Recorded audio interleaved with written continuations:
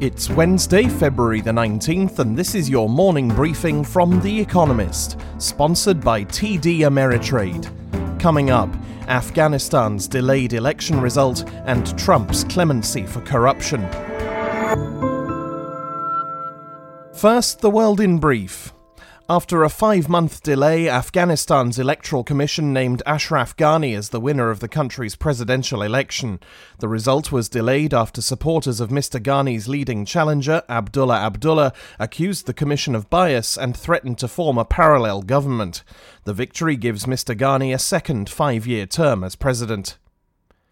President Donald Trump commuted the prison sentence of Rod Blagojevich, a former Democratic governor of Illinois convicted of trying to sell Barack Obama's seat in the Senate. He had served 8 years of a 14-year sentence.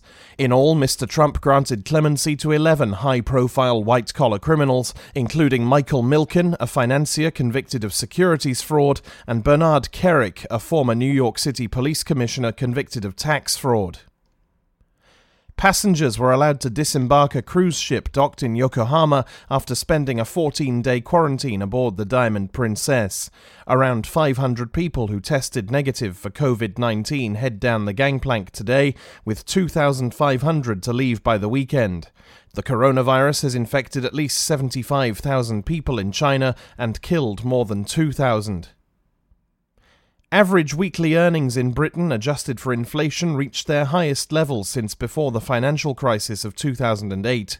Official figures showed that average wages rose to £512, $666 in the 3 months to December.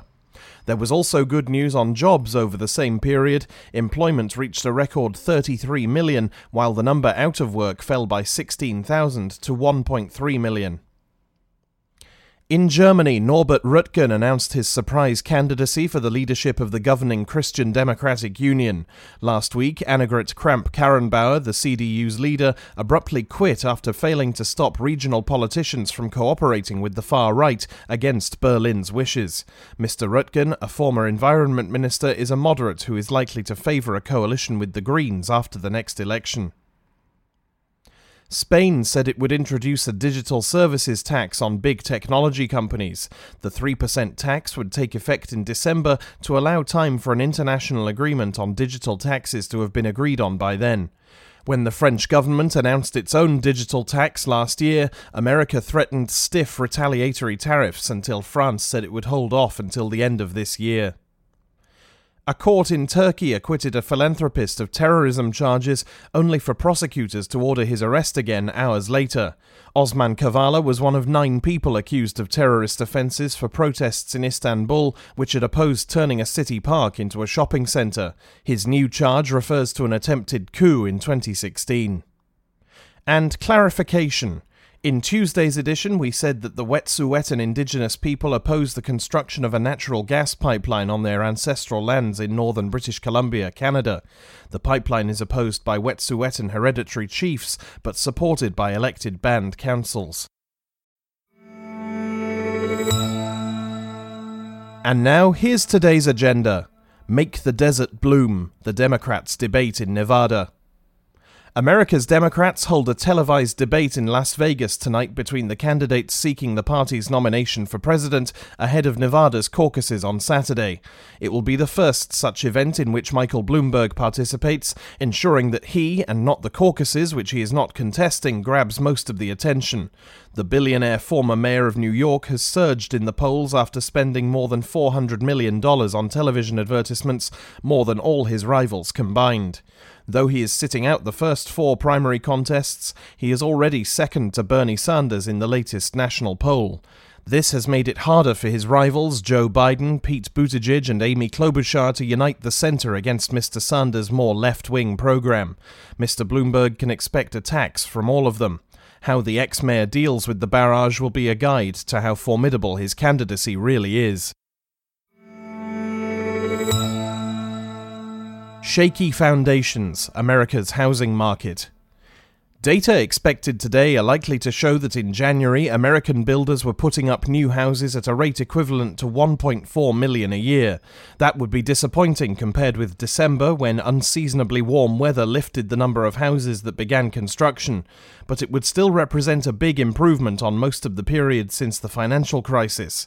America's rate of house building is far lower than it has been at other times of strong economic growth and low unemployment. These days, the country builds only half as many houses per worker as it did in the 1960s, the unfortunate consequence of ever-tightening land regulation.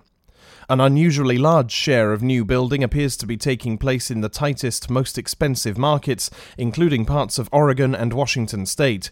That's good, but if prices are to come down, the pace will have to pick up in more places. Give peace a chance. Afghanistan's ceasefire. When is a ceasefire not a ceasefire? When it is only a reduction in violence. The difference has occupied American and Taliban negotiators for weeks as they close in on a deal to end the war in Afghanistan. Taliban leaders, unwilling to signal their fight was over, refused a complete ceasefire, yet America and its Afghan allies demanded that the militants show they are serious about trying for peace. A compromise due to begin in the next few days is a 7-day decline in hostilities. If violence falls significantly, the adversaries will sign a deal by the end of this month, setting out an eventual withdrawal of American troops. Talks between the Taliban and Afghan officials on how to run the country will then begin. Will the truce last? This appears to be an important development in Afghanistan's long search for peace, but Western officials admit they are nervous as well as excited. Ruling Techland, the European Commission gets serious. Before taking over as President of the European Commission in December, Ursula von der Leyen promised that in her first 100 days in office, she and her fellow commissioners would draw up legislation to deal with the risks of artificial intelligence. Given the complexity of the subject, experts always expected her to miss the self-imposed deadline. But today, the Commission will at least release a white paper on AI and 2 other documents, a data strategy and an overall digital strategy, which together amount to a roadmap of how the European Union intends to regulate the tech world in the coming years. High-risk AI applications, for instance in healthcare, data sharing between firms and the regulation of big online platforms will get particular attention. With politics in Washington, D.C. paralysed, the EU is considered the world's most important source for rules in techland. Now it has a chance to show that this reputation is justified. The impatient patient, Turkey's economy. In a speech last week, Recep Tayyip Erdogan, Turkey's president, was in defiant mood. The economy, he boasted, had refuted the doomsayers, recovering faster from the currency crisis of 2018 than many expected. That's true, but now Mr. Erdogan risks endangering that recovery by rushing it. He has been eager to revive credit and economic growth to protect his popularity from new threats, including growing frustration with his rule from former allies. To that end, he sacked the governor of Turkey's central bank in July, replacing him with Murat Uysal, who loyally slashed interest rates by 12.75 percentage points over the subsequent 5 meetings. The central bank may well cut them again at its meeting today, even though inflation has started to rise again and the currency has resumed falling. If these trends continue, Turkey's economy may eventually defy Mr. Erdogan's confidence, but its central bankers dare not do so. Finally, here's the quote of the day from Deng Xiaoping, who passed away on this day in 1997. "It doesn't matter whether the cat is black or white, as long as it catches mice." That's it from the Economist Morning Briefing, available every weekday and on Saturdays. You can hear interviews and analysis from our journalists, including our current affairs podcast, The Intelligence, by searching for The Economist on your podcast app or asking your smart speaker to play the latest Economist radio podcast. And as a subscriber, you have access to each week's full edition in audio. Just download the Economist app on your mobile device to start listening.